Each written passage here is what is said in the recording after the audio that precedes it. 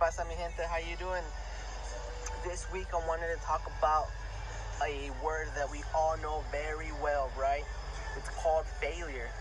Failure has such a bad reputation and nobody likes to deal with it, right? But I think we should look at failure a whole different way. We should look at failure like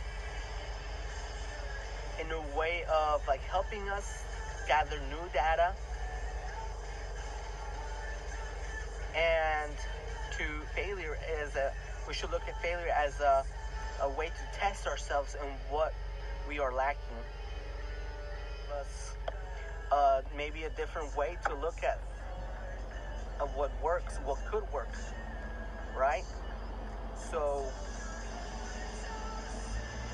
there's this product called WD-40, and that WD-40 stands for water displacement.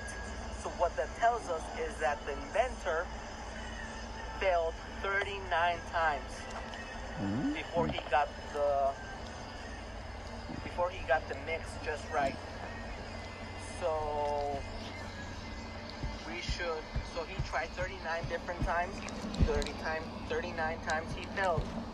So we should welcome failure, because besides, who would want to win all the time? That would be so boring. That would be, if you never failed, you would never learn anything new, and everything would be so boring, so monotonous. So failure is good in a way, right? In a crazy way. A lot of people think that either you fail or you succeed, and it's not like that. It's fail, you fail again, then you succeed. Even after we reach success, guess what? There's gonna be more failure. So we need to welcome failure because, like I said, we're gonna gather new data. So that's just the thought of the week, and I'll see you guys next time. Peace.